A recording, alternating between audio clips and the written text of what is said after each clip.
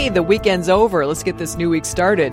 It's Monday, February 6th. This is Minnesota Today from NPR News. I'm Kathy Wurzer.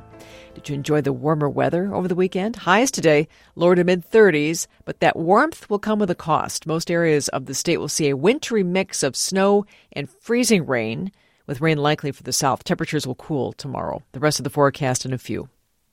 Stories will follow today include the work the Ramsey County Sheriff's Office has to do by Wednesday to reduce the number of inmates in its adult jail. The order from the Department of Corrections comes after a DOC investigation into complaints from county health workers that inmates in need of emergency medical care were not getting it. They cited cases where someone in custody was suffering a stroke and an inmate was bleeding for more than 2 hours without attention from staff. Ramsey County Board Chair Trista Mattis-Castillo says the county alerted the sheriff's office of the concerns, but nothing was done. She says county officials continue to investigate. We don't know what all will come of it. There's a lot left that we have to wrestle with. And as we're discovering additional things, there's more to be seen what happens next. Ramsey County Sheriff Bob Fletcher tells NPR News he looks forward to working with county leaders to address the issues at the jail and that some inmates will be moved to other secure facilities in the state.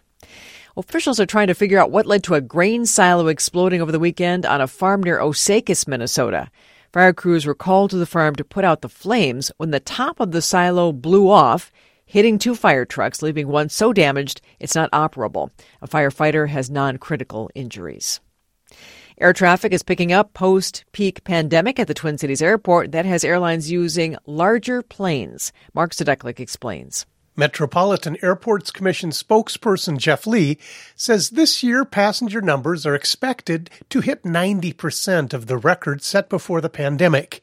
He says passenger numbers were up nearly 25% last year compared to 2021.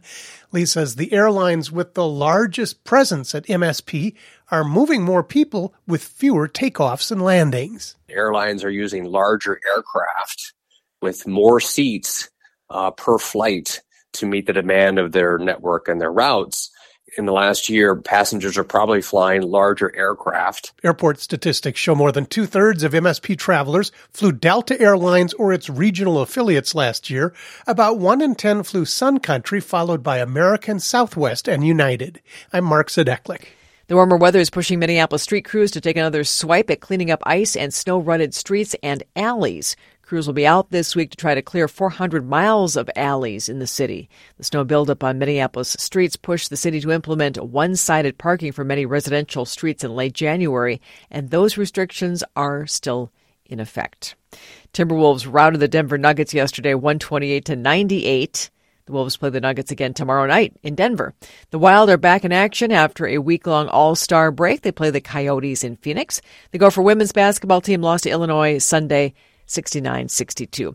Regional weather forecast for the day ahead of us. As I mentioned, a wintry mix of snow and freezing rain. For most places, rain is likely in the south this afternoon. Highs lower to mid-30s. Slight chance of light rain or freezing rain tonight. We cool off tonight, so a lot of that moisture could refreeze. Tomorrow, sunny. Highs in the mid-20s and mid-30s. If you're looking for more news right now, you can always stream us by going to nprnews.org. You can download our news app or just listen to the radio. Hope you have a good day today. I'm Kathy Wurzer.